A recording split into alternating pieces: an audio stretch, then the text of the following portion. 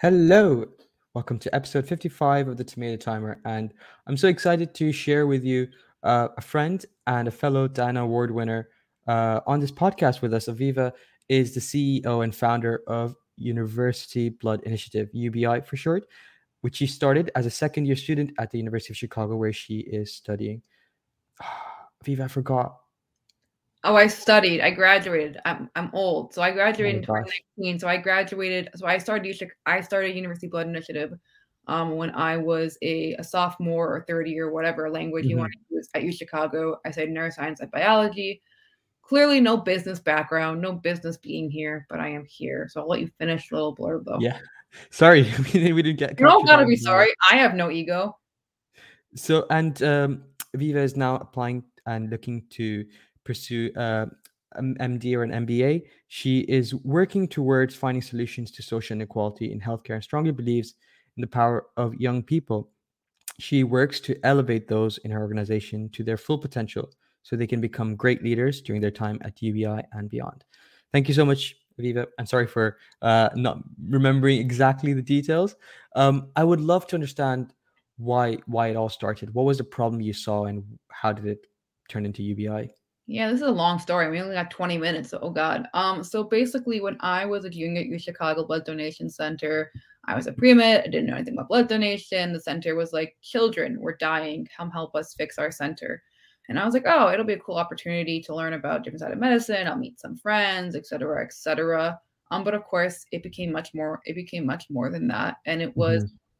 and so our center was on the verge of dying, basically, or collapsing at U Chicago Medicine, despite being surrounded by an on-campus community of Hmm. students. So I developed the system of like engaging my peers to engage the community and the surrounding communities in the south side of Chicago to save the center from the brink of closing. So I will not bore you with the statistics, but during my time there, I learned that the issue of young and diverse people not donating blood and the eventual collapse if this is not changed in the blood supply system was not just a Chicago problem, or Illinois, or even a U.S. problem. Like actually, it's majority of the countries across the country.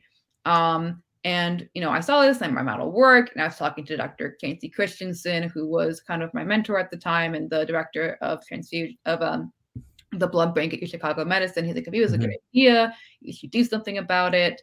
Da da da. But I'm like, oh, Dr. C, I'm not good enough. I'm not smart enough. I don't have a business background. I'm not a conventional leader. I'm not bossy. I can't do this. But one day, like it was my senior year at school, I had arranged for U Chicago, the center, to get some press from like a local TV show of some kind. And I just got to be there to like look at the light and look at my work, if you will. And they interviewed a sickle cell patient. And so keep in mind before this, like, I had never met any of the people who my work had helped in any kind of way. And so I had like a concept of what my work was doing and what was important, but I didn't really get it, if you will. And so Hmm. they talked to her, and at the end of the interview, they asked, like, Miss So and So, if you could, like, why does blood donation matter? Like, what do you want to tell people at home about why blood donation? And she says to me, like, I want you to know that when you donate blood, you help save lives and you help save mine. Because people don't realize how fragile the blood system is, not just in the U.S. but abroad, and that people die every day I'm going to curse, but no goddamn good reason, Yeah. and that no one's doing anything about it because it's not cool, it's not sexy, no one cares about it. And I got to meet her, I got to hug her, and I'm like, oh, this is who suffers if I'm not brave enough to try and do something. So I was like, you know what? I'm just gonna say screw it. I'm gonna try because there's an issue that no one else seems to care about, and I might have something that works. And if I fail, I fail, but at least I know that I've done something here. Hmm. I love this. I have no words to say, and it's I'm so glad that you did do it, because it has gone to become so much bigger than just U Chicago, and it's impacted so many people. So can you tell us a little bit about how it's grown since that moment that of realization that you had to do something about it?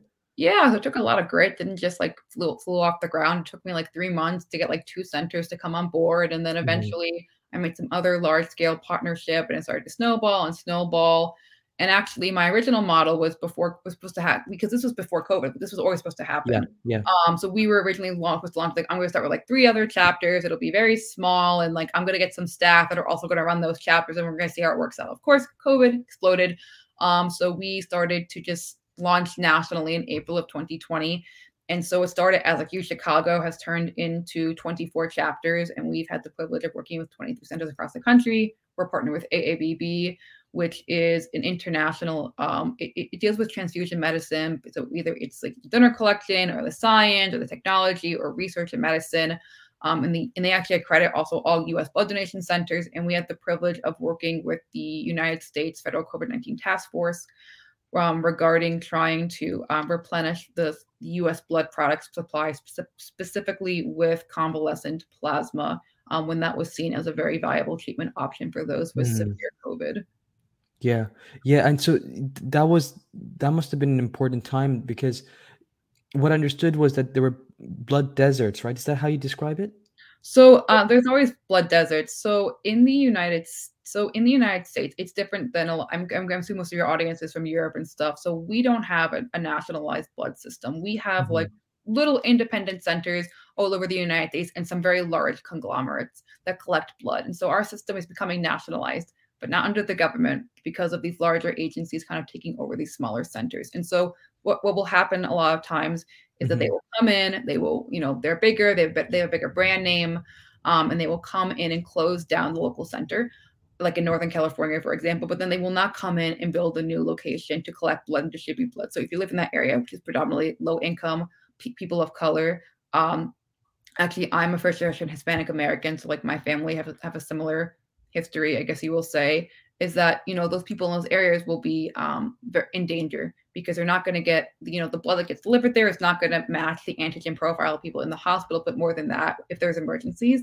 and you don't have enough blood, guess you're out of luck. You have to wait 3 hours, 2 hours. How far is your nearest collection agency to get the blood to you? But it's a very scary reality. So blood shortages affect everybody, but they especially affect people of low income and POC. So blood, as I like to say, is an intersection of like race and sex and health inequality and health disparity. And I apologize, even though I'm 26, I'm actually in my parents' home in New York. So like many of you, my parents don't leave me alone. So like I tell them if I like to get out. So relatable moment, LOL. Yeah. So yeah, that just happened. No worries. It's so what I wanted to understand was that during the COVID time, and it was, I do remember very clearly when the plasma was a very critical solution for some of those most severe patients. How did did you get any bolstering or support from the government? What were you tasked with at the time when COVID was most severe? So basically, what we were supposed to do is that I worked with the National Convalescent Plasma Project, which was run out of Mayo, Johns Hopkins, and MSU, and so I kind of spearheaded the initiative to create a campaign to rapidly expand University Blood Initiative and its number of chapters, so that we could establish we kind of switched from our like more stringent chapter model to more like, if you want to help, great, we're going to give you support. And so we expanded to, of course, those 24 chapters to encourage people to educate, talk about blood donation, but also once again to put on convalescent plasma drive, talk about the importance of that. So of course we had that Push Your Plasma webinar, and we've had the privilege of having several members of that task force come speak there. But a lot of it was just kind of saying, here are the resources, kids. Here's the audience. Figure it out. And I was like, okay, great. So unfortunately, no money. Working on the money thing. Maybe one day we'll get paid. But it was just kind of like, here's the community. Do what you got to do, and we'll figure it out. And we'll be here saying that we support you along the way. So it was a lot of just kind of like us doing what we got to do. And so I think that there's one piece that we were kind of talking briefly before we started the podcast, was unconventional leadership. And I really want to understand this, because once again, UBI is a youth-led initiative. It's run by you, but also the chapters are so critical to its functioning and its impact. And these are once again run by students and young people. What does it feel like? Tell me a little bit about that kind of leadership journey for you. Why did you not feel like you fit the mold, and why was it still worthwhile and important to do what you had to do? I mean, I guess I never really thought I fit the mold, because it's like, Like I don't know, like I actually had chronic pain for 10 years that, only recently got under control in my senior year of college. So I didn't have a lot of opportunities to do a lot of extracurriculars in college, or to do Hmm. a lot of leadership. I was very self-conscious, I'm still anxious, owning up to it, very anxious, very, very socially awkward, afraid to talk to people, didn't want to bother people. I am someone who places a lot of emphasis on like personal connection and emotions. Like I rather have collaborative discussions and be like, do this, do that, because I am right. And so growing up, like, because I'm 26, so I was born I'm 25. I'm turning 26. Wow, Aviva. When I was growing up, it's like, oh, it's a leader. He's a man. He's commanding. He has the plan. He can never be afraid, or he can never be nervous, and he has to like steer the ship, which is just not how I run things. Mm. So I was like, oh, I don't have the background. I don't have a business background. I don't have that kind of personality, authoritarian personality. I'm kind of touchy feeling. Like it's not going to work out. Like people are not going to believe in me. People are not going to like care what I have to say, and so on and so forth. So I guess that's what I see myself as, being an unconventional leader, an unconventional trajectory, because I never thought like I would be doing this, if you will. And I guess like I hinted at in my previous story, I did this because someone else needed me. No one else was listening. So I got over myself because I wasn't fighting for me. I was fighting for somebody else and for the people who are affected by this, who are dying, who have no one else to fight for them. And Yeah. so, like I said, I still have days where I'm anxious, I'm overwhelmed, and I'm like, I don't know what I'm doing. And I'm sure you do too, Zabir, even if you don't want to say it. We all do. Of Um, course we do. we We all have those days of existential literally crises.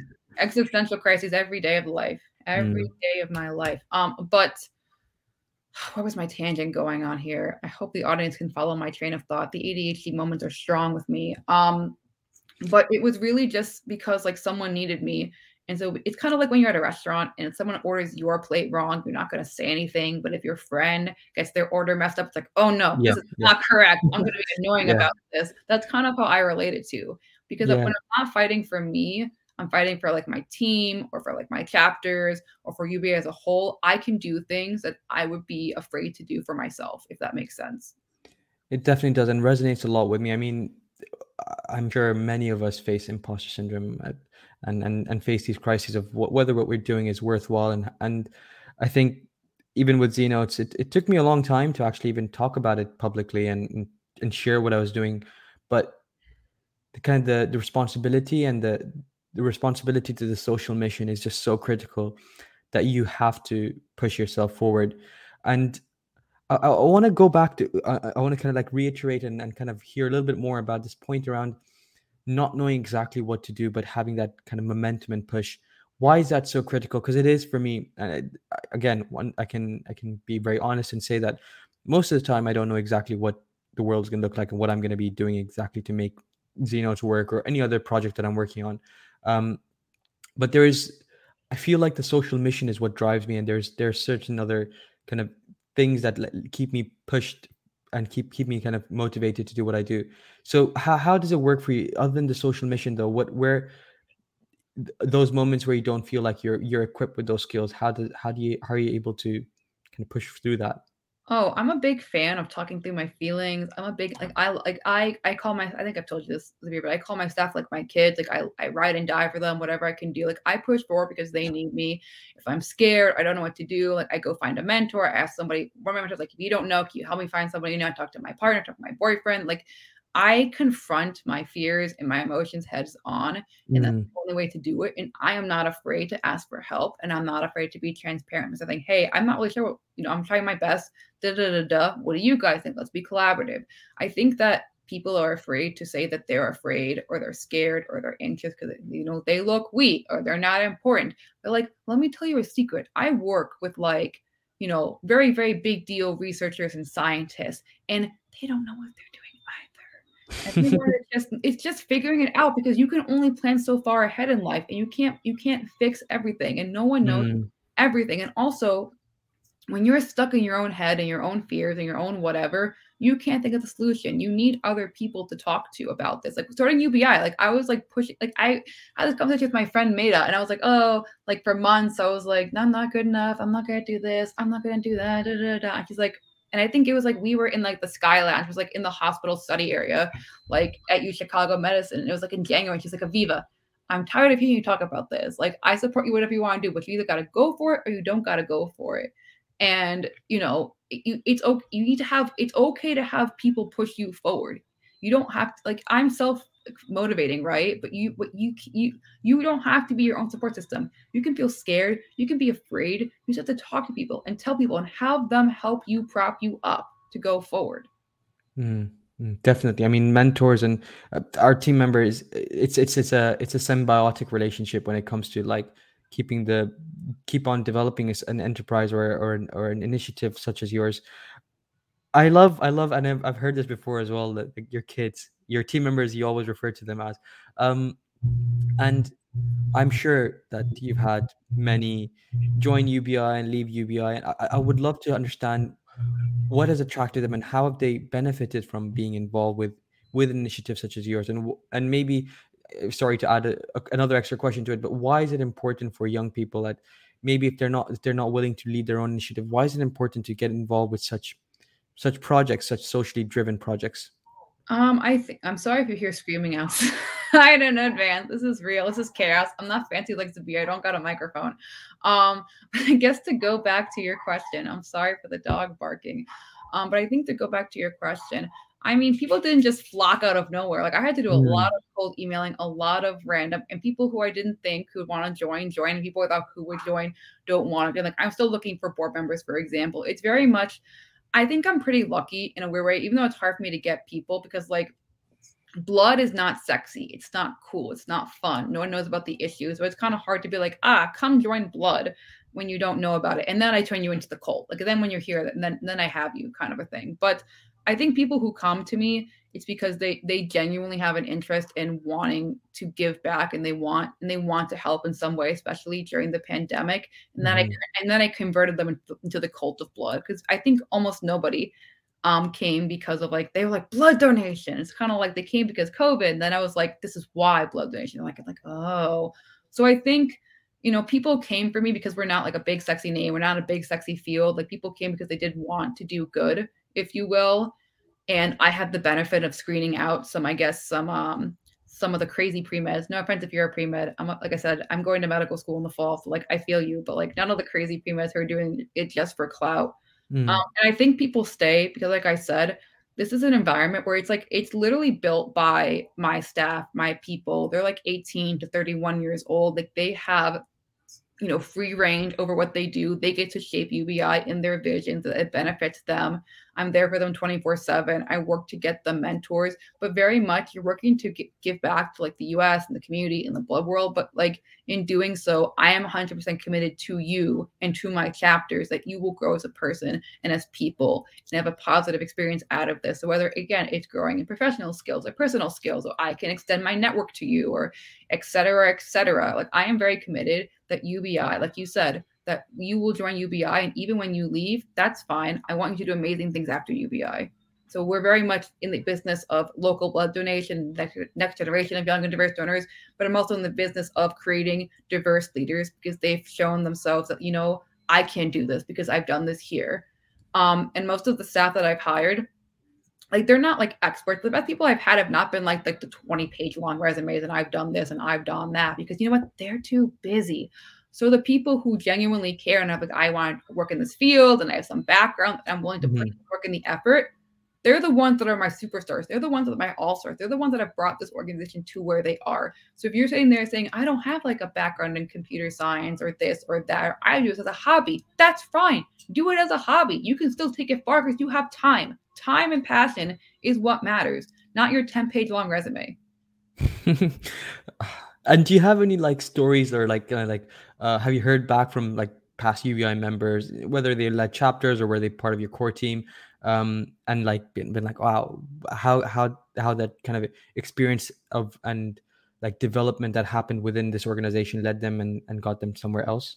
I guess I don't have specific stories only because I don't want to like say people's names and so on. So I Of didn't course, get yeah. in advance.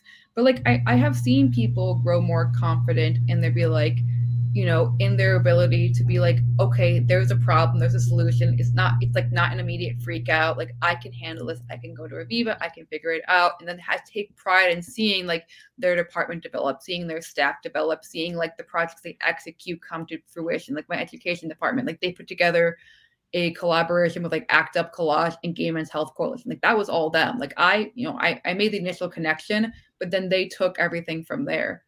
So I guess I'm a little all over the place today, ADHD moment once again, but I just think that people enjoy that I give them the freedom to be like, Mm-hmm.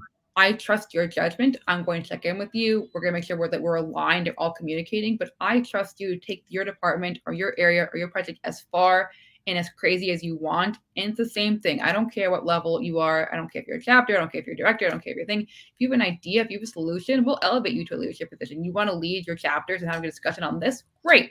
We'll get you going. We're very much we have like quote unquote structure, but I believe in flatness and I believe in transparency, and then everyone has a good idea and it should be elevated and given permission to work.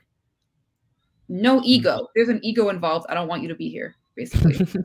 I love that. And it's such an important. It's something that we struggle with at some point in an organization when you add too many hierarchy and structure, and you start to squander and suffocate the ideas that can come out.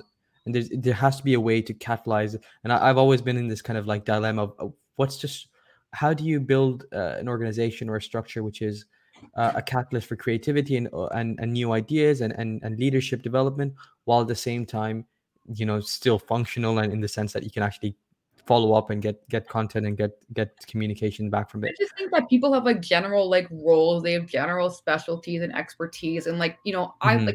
like I call my I think like my mentor told me not to say this, but like I think it's like chief butler in arms. Like I'm like, my job is to help you do your job, if you will, and every boss or director, like their job is to help their staff do their job, not to just like micromanage them or whatever. And I think that's the philosophy that we try to bring forward.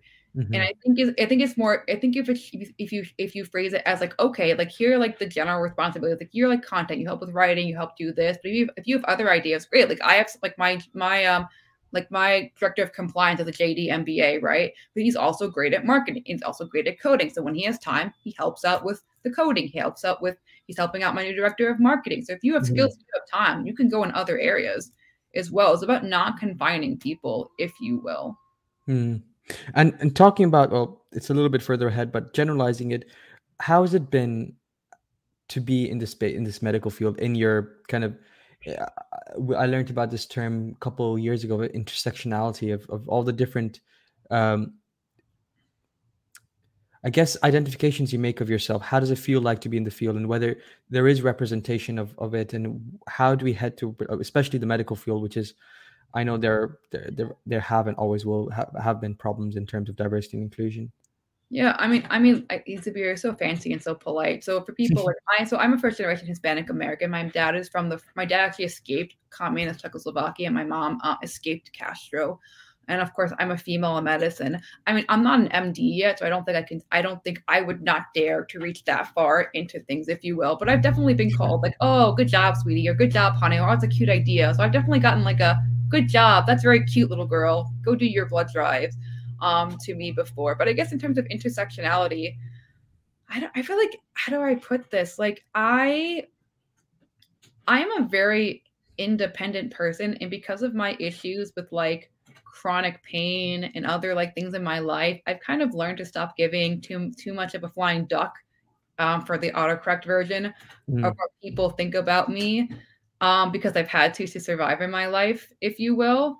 Not to say it doesn't make things difficult or doesn't make things hard. It doesn't make me get anxious, but I feel like that question of like, I don't know. I feel like that's a hard question to answer. I'm like, yeah, it's gonna suck. You're a woman, and people are gonna put you down 100%. If I was like, my boyfriend is from Mexico, so he's less white passing than me. Like it's harder for him to do certain things than it is for me being white passing, right? Like things are gonna suck. There are challenges. there are even glass ceilings, which I'm sure I'm going to be hit with at some point. I mean, I'm sure I'm already hitting them, but like, I've hit or I'm going to hit. Mm-hmm. But it's just a matter of like, yeah, life sucks. This thing's happened. I really don't care. I'm going to keep going and I'm going to find a workaround. And if it upsets me and it bothers me, I talk to my partner, I talk to my boyfriend, I talk to like my XYZ. I'm not really answering your question. I just gotta say, yeah, it sucks. I definitely faced some interesting scenarios because of my age or because of my gender um, that have really upset me. But I have a good cry, I talk it out, then I get really angry and I say, screw you, and I keep going, if you will. But by all means, the only way to make things better is just by people like us or people who are not the norm just forcing their way in and banding together and being like, and just being willing to commiserate and to talk and et cetera, et cetera, et cetera. That was not a good answer, but I tried. It was not, it was actually, well, I mean, I think it's more of an important answer and more of an important message that you've shared. And I was gonna ask you just at the end of this episode, as we get to the end, and I can't believe we've 25 minutes have passed. And sorry for that. I talk very fast. I'm not surprised. But the thing is that the last question was what would you advise young people who are passionate and driven and want to make a difference? How do they move forward? And I feel like you've answered this question, but I'd love to kind of hear the final words on that as well. Excuse me, guys. The puppy is crying, so you get to have a puppy during this conversation. We get more views. We love this. Like the thumbnails, like the puppy is here. So I guess for like advice is like, yeah, I didn't know what I was doing when I started UBI. I was scared. I was afraid, and I just kept talking about it and talking about it. And I think the thing I've just learned in life is that I never plan more than like a couple of weeks ahead. Like I can have like visions or goal posts, but my whole thing is just like general idea, screw it. General idea, screw it. Because otherwise you get too caught up in your fear and your anxiety and you will never be able to plan for all accountabilities and you'll just be stuck in this state of like perpetual stasis. Talking to people, like talking to your friends, talking to your families, like you'll be surprised how far a cold email will go. Like legitimately, if you want to look me up on LinkedIn, I'll talk to any one of you. I don't care. I love mentoring and talking to people. So genuine offer, a Viva client, LinkedIn. There's not too many of these, I think. But like find people that do the things that you want to do. Talk to your friends, talk to your family. I didn't like get to like the network I have now. Like it started with like I went to Chicago. So I was like, okay, let me talk to person into like this person in this hospital. And then they knew somebody and then they knew somebody. And it kind of grew from there. But it's okay to be afraid. It's okay not to be an expert. It's okay not to know what you're doing. You're going to get there by just trying. And Tiberius, who is my puppy, is helping to illustrate this point.